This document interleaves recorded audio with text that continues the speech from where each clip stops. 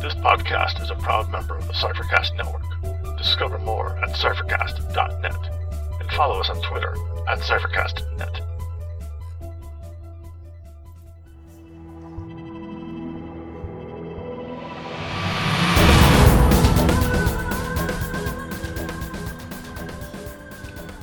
Welcome to Incantations, an Invisible Sun podcast. I'm Scott. And I'm Dave. And we will be your guides along the path of suns. Today we sing one spell. With All You Are Is Mine to Use, we'll be doing an overview of Book M. Join us on the path of suns, and we may discover a secret or two.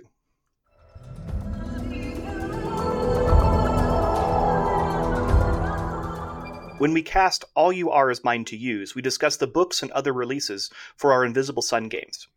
This time we discuss the long-lost but recently found Book M. We are, as with our discussion with Secrets of Silent Streets, we've only recently received the PDFs of these books, so we're going to be discussing what we found based on our initial review and kind of skim of the books. Our hope is this will provide information for people who may be interested but not sure whether they want to buy the book, or talk about what is included in the book for those who have it but haven't started reading it yet. But it is not a comprehensive review, and we'll likely get back to some of the specific topics in later segments. But we wanted to give people a sense of what is in this mysterious book that had a delayed and a long path to our, right now, computer screens, and we'll be getting to our doors soon. And there is a lot to talk about in this book. Yeah, super delayed. Manufacturing issues. Right, and I say super delayed, but in some sense it wasn't delayed all that long, just a few months. Which on the scale of things isn't so bad. And they just flipped the release order of this and Secrets of Silent Streets. So they still had a pretty good continuity of the release schedule, just with a different order. But yeah, the manufacturer of Book M was more complicated than the other books because Book M includes cards. And a slipcase. Yeah, exactly. As the slipcase, and those were just harder to manufacture than the books themselves, and so it's not a big surprise that this is the one that got into trouble, at least so far, of the post-Cube releases. But it will be winding our way to our doorsteps very soon, and in the meantime, we have a PDF to look at, so we'll understand better what the content is, even if we won't have the physical cards or slipcase to play with just yet. But this does mean that my players are going to be able to start pulling secrets from this book. And we will get to what it contains, but I think secrets are the first things that'll get pulled from this book, though I have a player interested in fortes as well. But you can see there's a diverse set of material in the book. I wasn't quite sure what to expect. I knew that the purpose of the book was to expand on basically magic in Invisible Sun, which is to say everything in Invisible Sun. After seeing the Black Cube, it was basically, this is the Way Part 2. Yeah, it's like the Way, but with more information and more topics. Right. And it elaborates on various elements of the game, which reinforces my view that you really need to be selective as to which aspects of the game you want to include, because there are elements that I'm sure there will be some things that everyone ignores. It just won't be the same things for everyone and every table. Because this game is quite elaborate with a lot of subsystems that you could very easily just ignore if you wanted to, and if it was overwhelming you. Or you could incorporate as many as you want. But some people are going to be attracted to some subsystems more than others.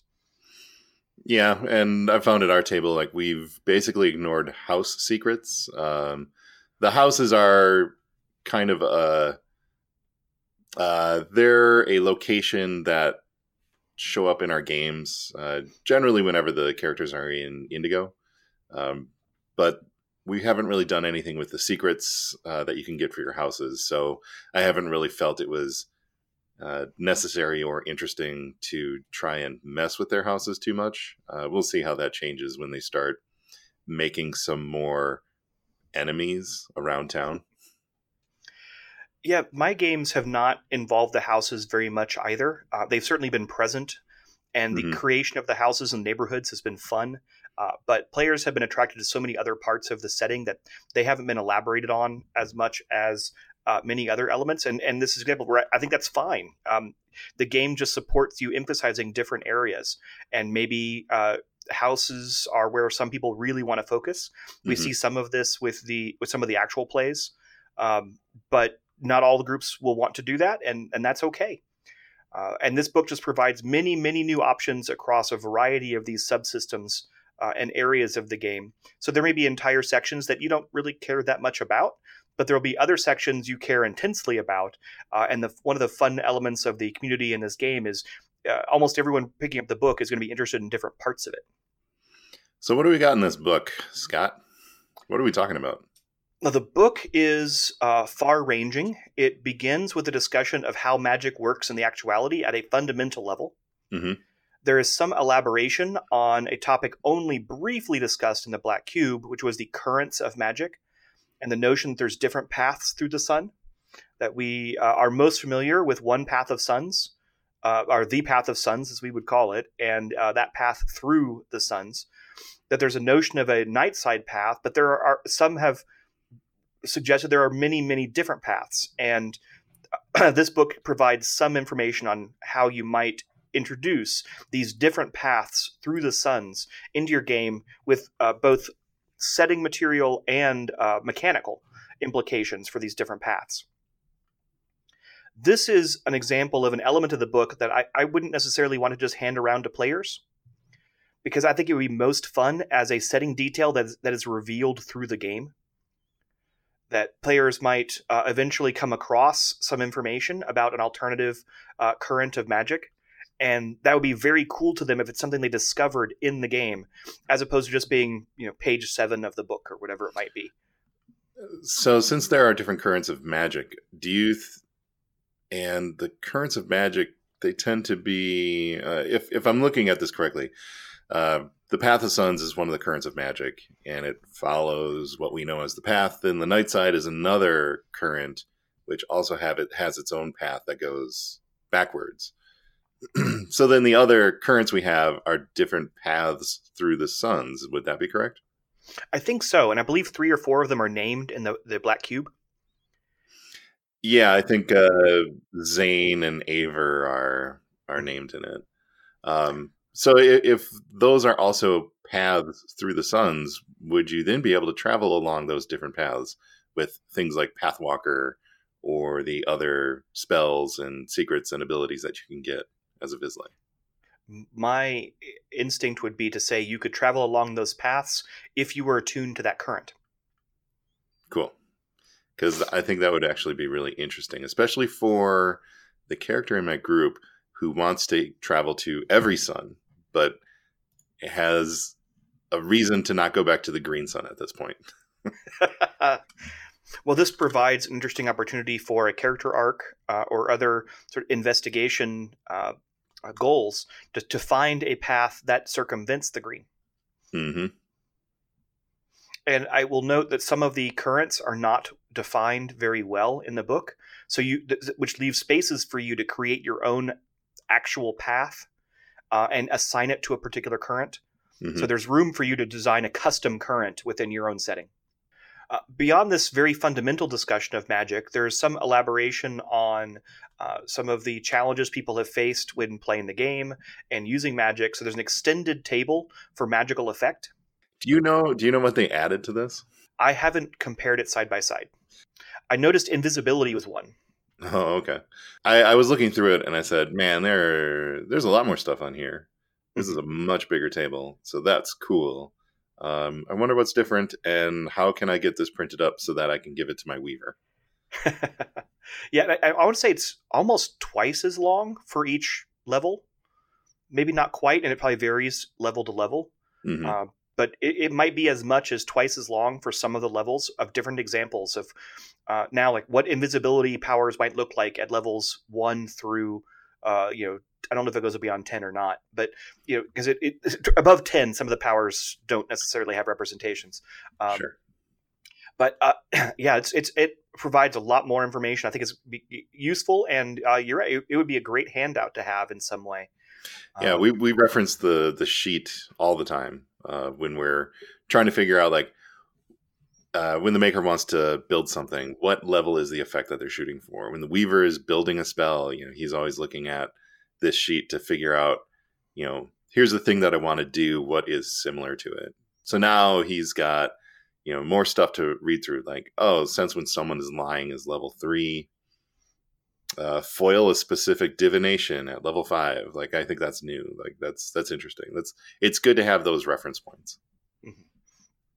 I think it's going to help weavers a lot, but it'll also help GMs try to figure out what sort of abilities are relevant for antagonists at different levels. Yep. And if you're spontaneously creating spell effects to say, this effect looks like it should be about this level based upon if you have a story reason for a particular effect, that could be very helpful. Yeah, cool chart. And I'm going to have to get it printed up so that we can just use it at the table. And there's some other general advice, some of it, which isn't necessarily going to fundamentally change the game, but it is often clarification for how the game is intended to play. There's a specific conversation about how one should only call for rolls if failure is interesting. This has become almost a maxim of contemporary RPG play, but it's worth emphasizing here that this game is not necessarily designed for every action to have a roll. Just sort of move along and play until you think that there is a juncture at which success or failure leads to interesting outcomes, and then roll, rather than just every time you do something, roll. The piece that I took from that little section was when you cast a spell, it's generally not all that interesting to make your characters roll for it, because the spell is going to be powerful enough that whatever the effect is, if it's a powerful spell, it's gonna work. Let's see. Most of the time, however, neither spell will require a roll. So like, I've had this come up at the table a few times where, and it's generally the weaver who is putting together some large effect and empties out their sorcery pool. And whenever that happens, it's very obvious. Like, no, this just works. You've put the effort into it. You've spent all the points that you need to. Like, you've overcome the level. There's nothing to roll here for. Like, it just happens. And the process of figuring out what you want to do and spending the resources and then having it just work, like that in and of itself is pretty fun. Right. And consider the alternative, which is you spend all those points, you get a bad roll, and you just you do nothing. And it's like that's not fun really for anybody. So another way to think of it is the game is designed to be more of a resource allocation exercise than it is just raw probability. Now, both are involved, but think about when it is within your particular game, how players are experiencing the game and the fun they're enjoying. Is it better to think of this as just make sure they're expending their resources so they have to decide where to allocate said resources? Or is it more fun to let the dice lay where they may? And I think you'll find at different times, each of those approaches will be more appropriate and more fun. Yeah. But it's trying to validate that for much of the game, especially in sort of narrative mode, probably your default should be if you cast a spell, it works. And don't worry about rolling dice until you have some sort of active opposition.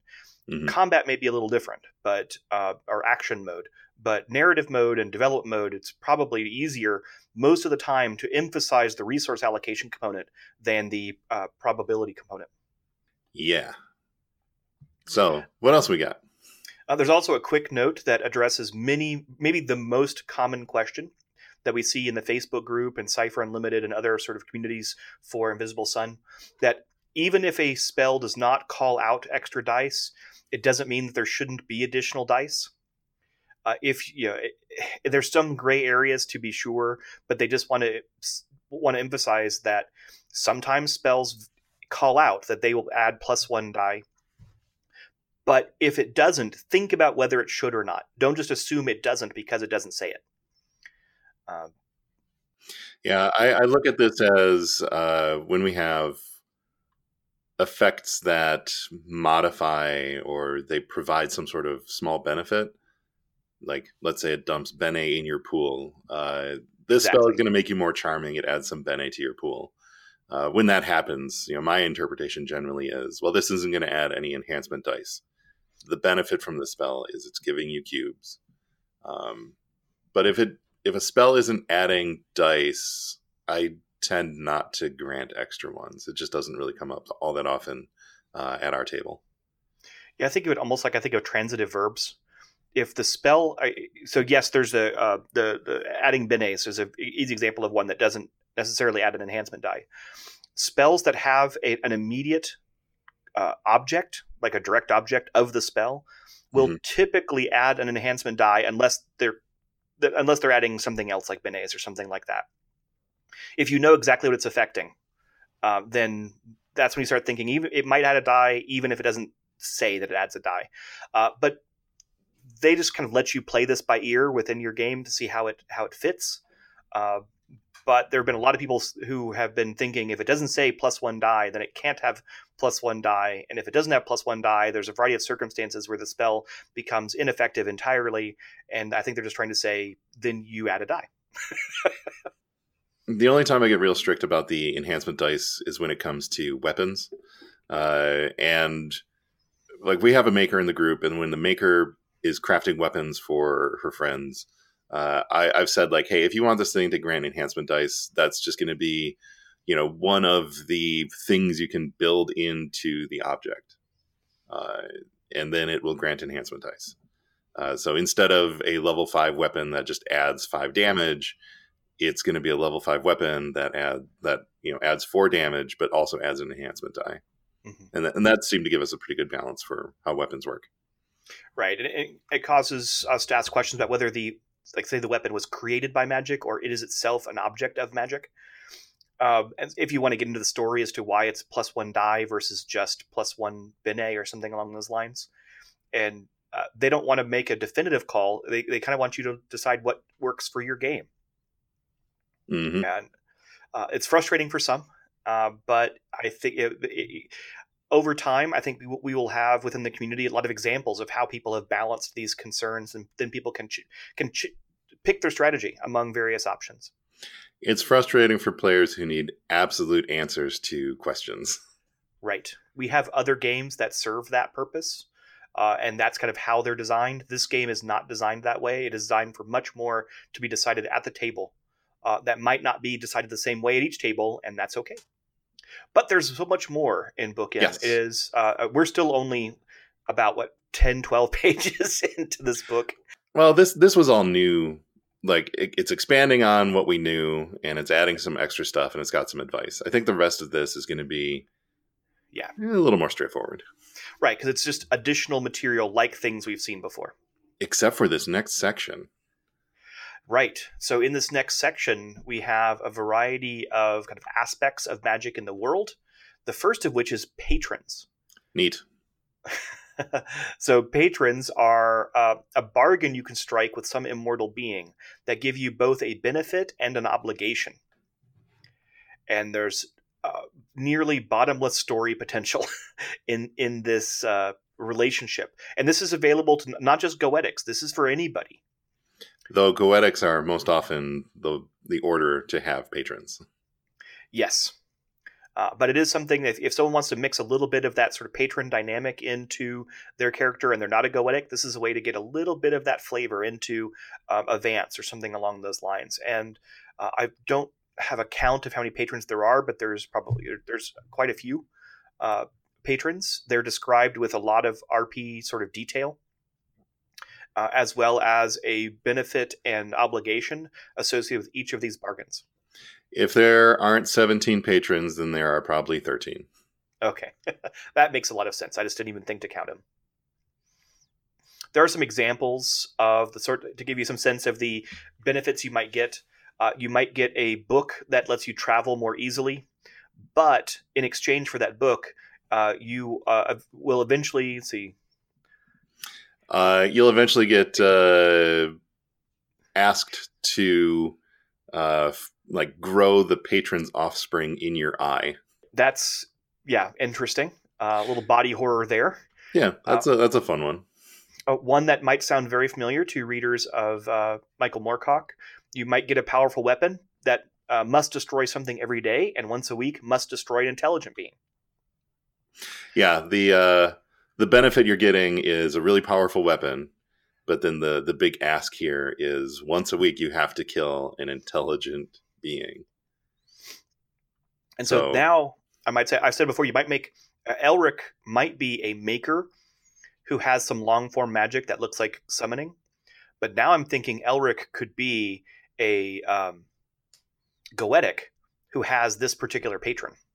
Mm-hmm. Or something Elric-like. Similar to but legally distinct from Elric. Yeah, so there's a ton. Well, there are a lot of patrons in here, and setting up a patronage is it's a total story thing that you're going to have to undertake. But it seems really cool. Like I like this aspect that they're tossing in here. Yeah, if people start creating fan content more than they do right now, I could see this is something that would start creating. Making more patrons. Yeah. There's some discussion of miscellaneous magical phenomena like key falls, and the mysterious Club Zeros are examples of this. But there's a bunch of other similar phenomenon locations in the book. Yeah, I read all the titles and I said, oh, that's really interesting. So next time I need to come up with some weird thing to show up in the game, I'm probably just going to hit this list and grab something out of here. Yeah, and it shows you what the boundaries can be for, or the absence of those boundaries can look like within the game, of the crazy sort of magical locations and phenomena you could include in the game, given how loose magic is in this system. There's also discussion of curses and disease. Again, just to illustrate what you can do with these sorts of problems. For your player characters, and to make them not just mundane sorts of diseases or traditional curses you might find in other games, but something that really ramps up the surreal magic component of it. My favorite one is Lost Luck. It has been the subject of some conversation online. Oh, has it? Yes. It's been amusing and a lot of guesses as to the intent behind it. I'm pretty sure I know the intent. Yeah.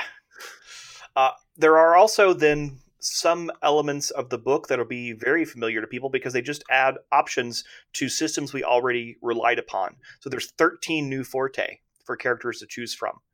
And these vary widely. There's some that emphasize patrons. There's one that emphasizes combat magic. There's a wide variety of different fortes. And I didn't see some that I thought overlapped too much. Yeah, I didn't really look through them too much. Like, we've done character creation. I don't really need to know about fortes. So, sorry, I have nothing to contribute. I have a person who may be interested in changing fortes with the excuse that we stopped before the books actually came out.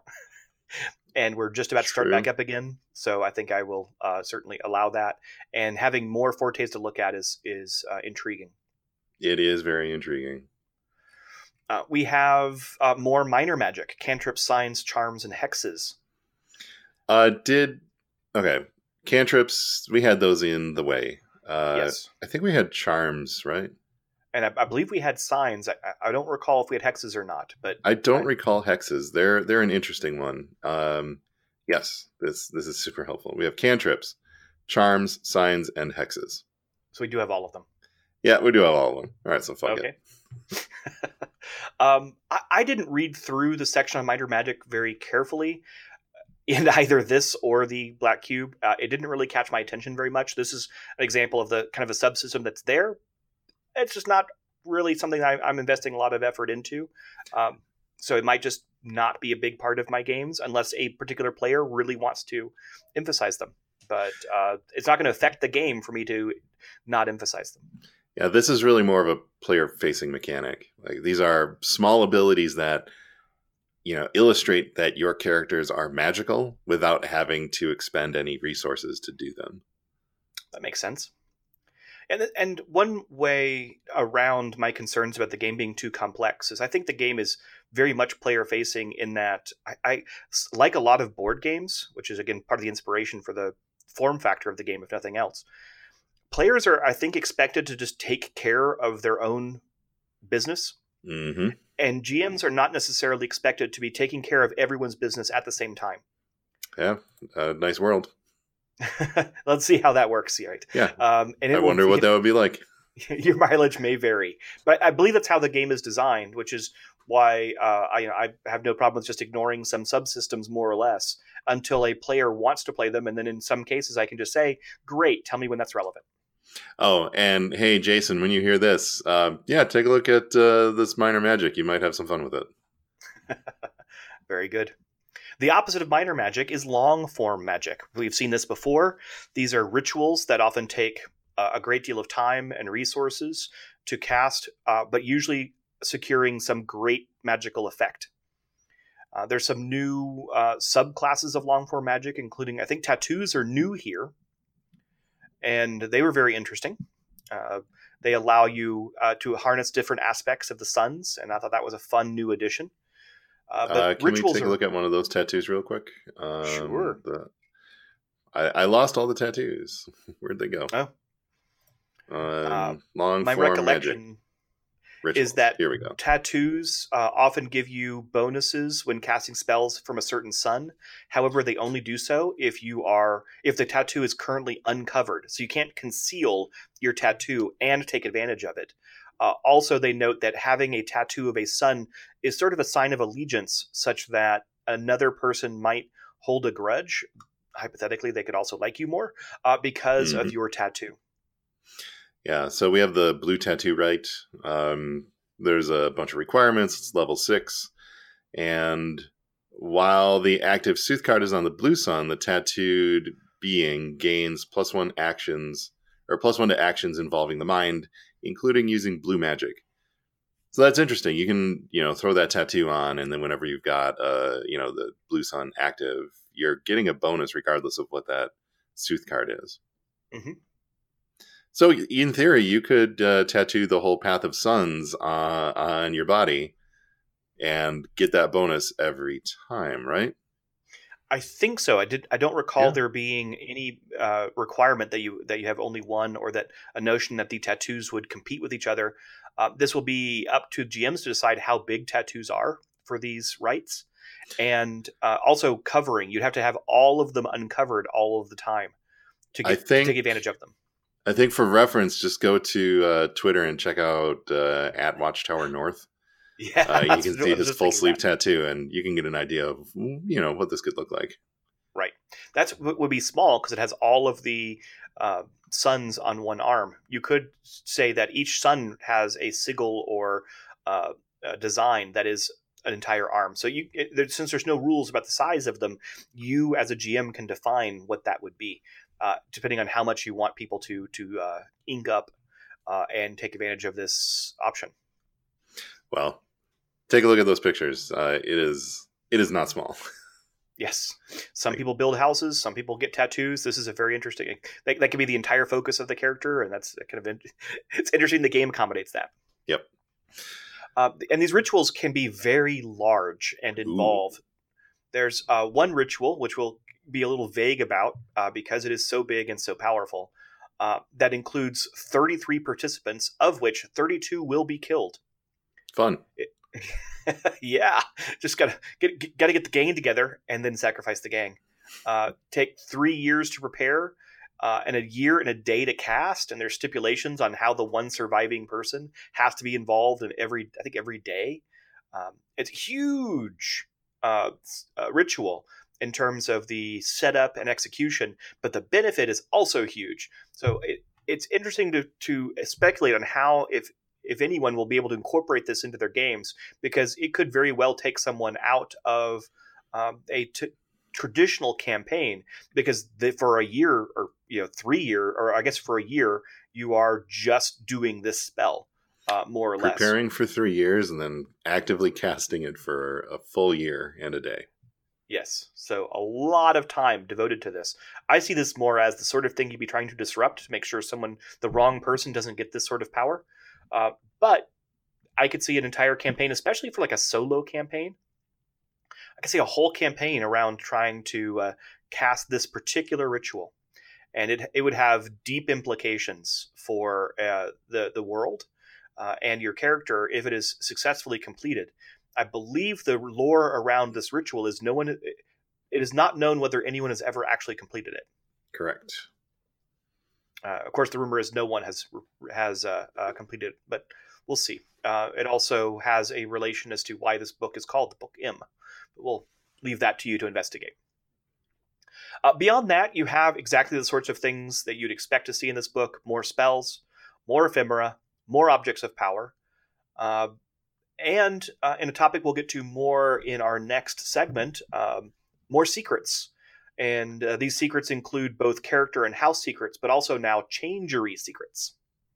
Yeah, so now you can go into we might. I haven't really read through all the changery stuff, but you can go to the changeries, and now the changes you can make will have secrets tied to them from time to time.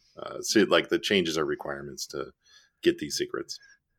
Yes, the examples I looked at, because I didn't read all of them, included kind of like additional abilities that stack on top of a changery that a change you have already made at a changery.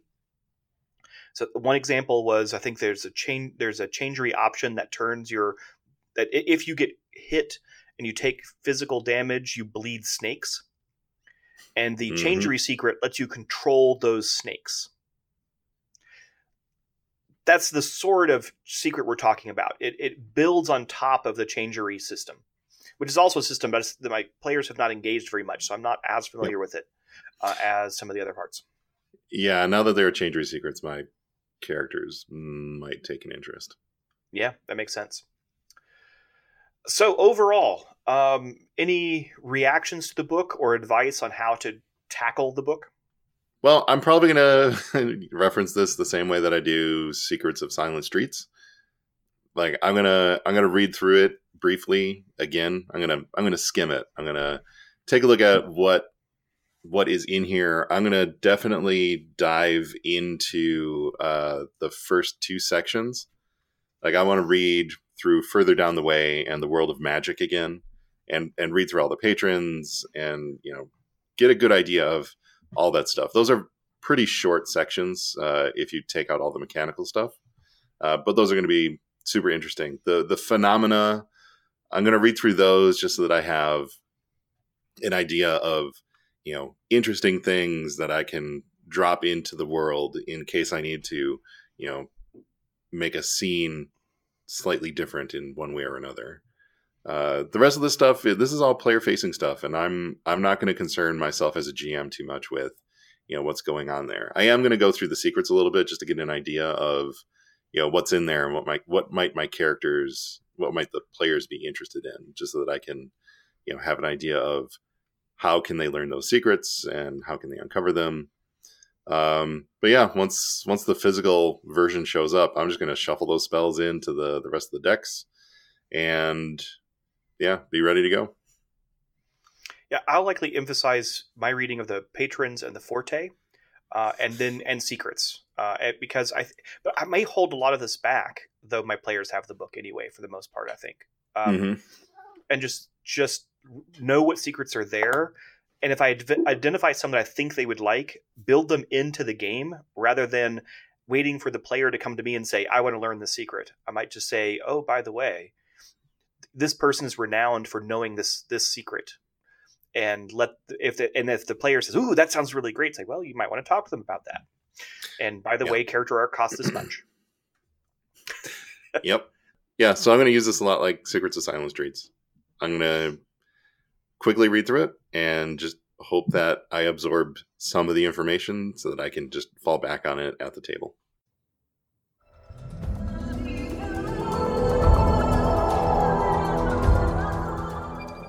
This ends our walk. Maybe you discovered something today. Maybe you need to look closer. The music was titled Beyond from Wes Otis and Plate Mail Games. It is available from DriveThruRPG. Invisible Sun is the intellectual property of Monte Cook Games. You can find a link to their website in the show notes. You can find our blog at incantationspodcast.blogspot.com or email us at incantationspodcast@gmail.com. You can find me at Agonseer, that's at AGONSEER, on Twitter. And you can find me at Tex_Red on Twitter. So please leave us a rating and a review on iTunes or whichever podcast app you are using. It really helps us out. We also like seeing ratings and reviews, whether they're good or bad. or else just tell a friend about the show. That's another great way to get the word out and help people find us.